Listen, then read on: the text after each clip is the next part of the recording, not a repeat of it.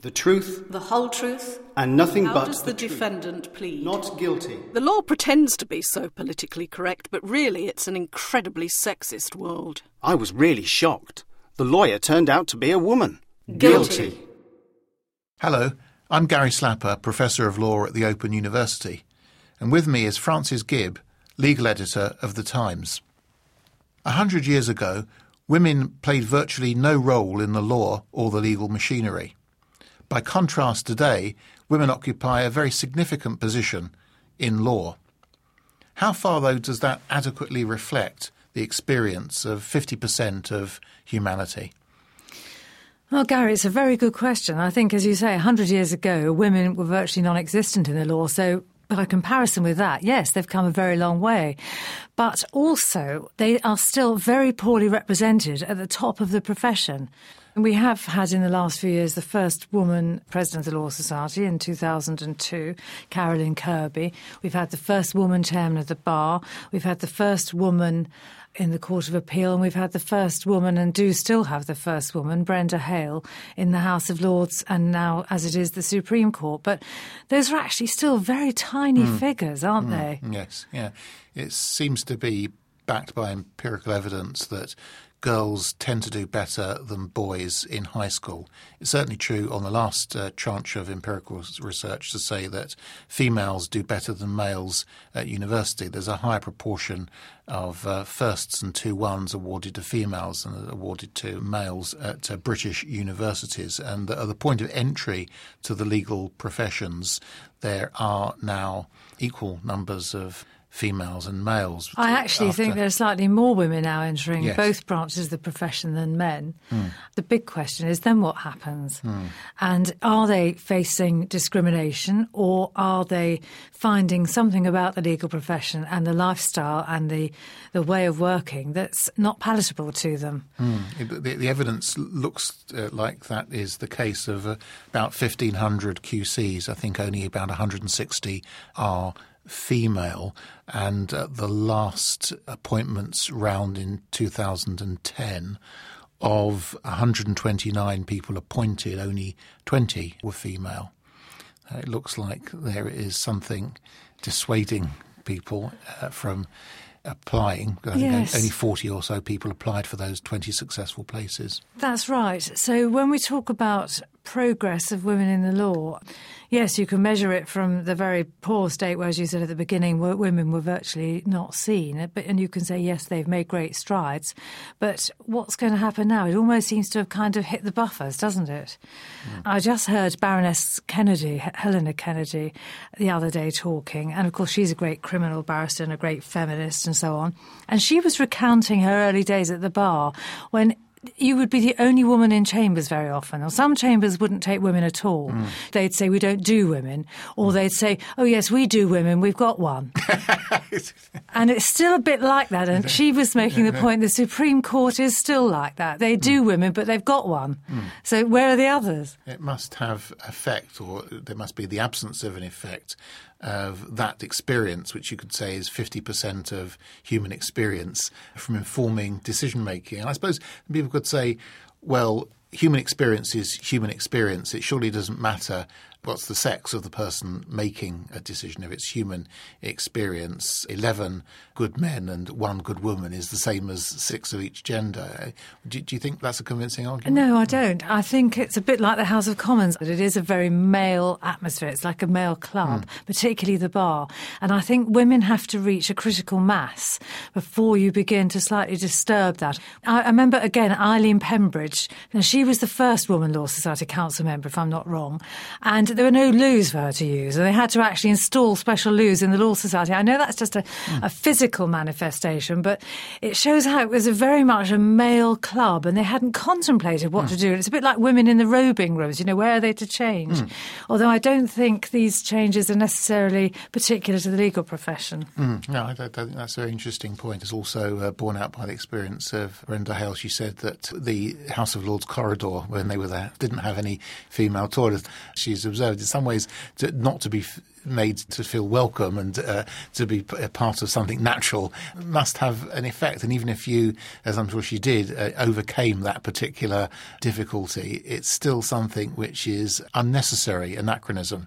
It's emblematic, isn't it, of the kind of complete atmosphere. And so even a small number of women has actually changed things a bit. But I think in greater numbers, it will change not just the whole atmosphere, the way that the place works, and this is the same in any workplace, but perhaps the content of the law as well, the way things are looked at, don't you think?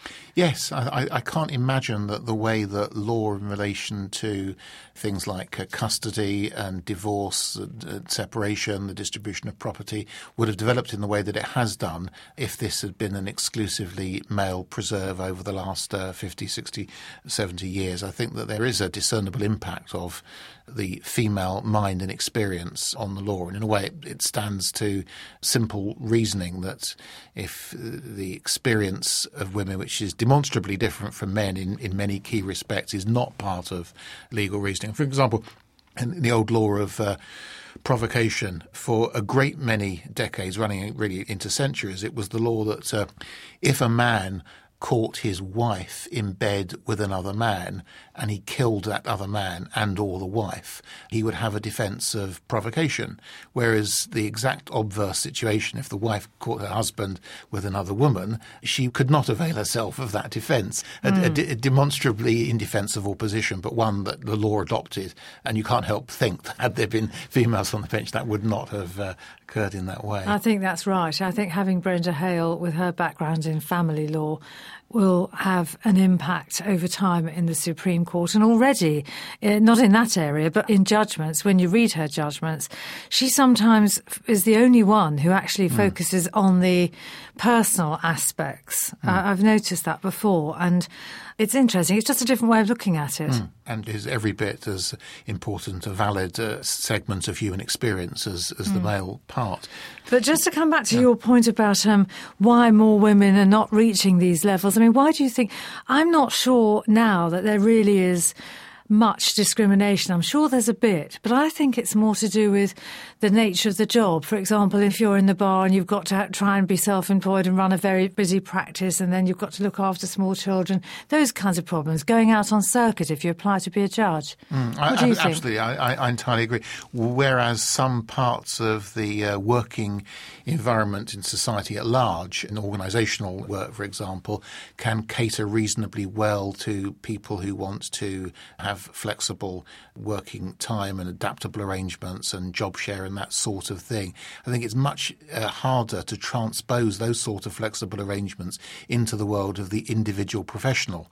And there was research from King's College London in 2010 from Professor Janet Walsh, who interviewed 800 women, that suggested that nearly half, 44% of the people that she spoke to had thought that utilising flexible working arrangements, your rights, if you like, at work, was itself a reason among the higher officers of a firm, the partners, for having a negative impact on promotion. Yes, so on the one hand, you get the right, or companies provide flexible working or part-time working, but then if you exercise the right, it's held against you, or so women perceive. Yeah. So you are in a kind of double bind. Having said that, and I think we often still see cases of sexist allegations made from women in the city or whatever, big city firms. Those still happen. But I think generally workplaces have improved, and that's across the board. I mean, in my own workplace, we don't any longer have the kind of people who, I can remember one in particular, who used to take great delight in pinging my bra strap. Well, those kinds of people aren't in the workplace anymore. They'd be drummed out, I think. Yes, the attitudes have changed. I think it's a very vivid illustration of how far that we've come from a social circumstance where that sort of behaviour, or bottom slapping or something, would have fitted into the general way of doing things and wouldn't have been regarded as improper by probably a majority of people, to a time where it would be quite an egregious way for anyone to behave, bordering on the illegal. Exactly. I mean, we all have heard of horror stories about the way pupils are treated by their pupil masters at the bar. These are trainees, but those kinds of instances, which still exist, and I think a recent report on pupillage found one pupil was required to go and sit at her pupil master's home to wait for a plumber to arrive. Those kinds of instances, I think, are the minority, very much the minority now. But I do think that despite that improved kind of atmosphere, improved attitude, the actual job is sometimes not in the law, is not very conducive to women. And we've just mentioned, and the judiciary in particular. Yes, because it's still the case that the higher up the judicial pyramid you go, the fewer women you find. And so the atmosphere is more intellectually rarefied, but only with 50% of human experience reposing in that apex of the pyramid. Going out on circuit involves staying away from home for up to 6 weeks at a time in a Crown Court centre. It might be Newcastle or Swansea or something. Well, if you've got small children, that really is impossible, isn't it? So there's things like that I think have to be changed before they're really going to make the career attractive to women and get more women up at the top levels. Thank you so much, Frances. This is a podcast from the Open University Business School Law Programme. For more information, go to www.open.ac.uk/law. From the Open University.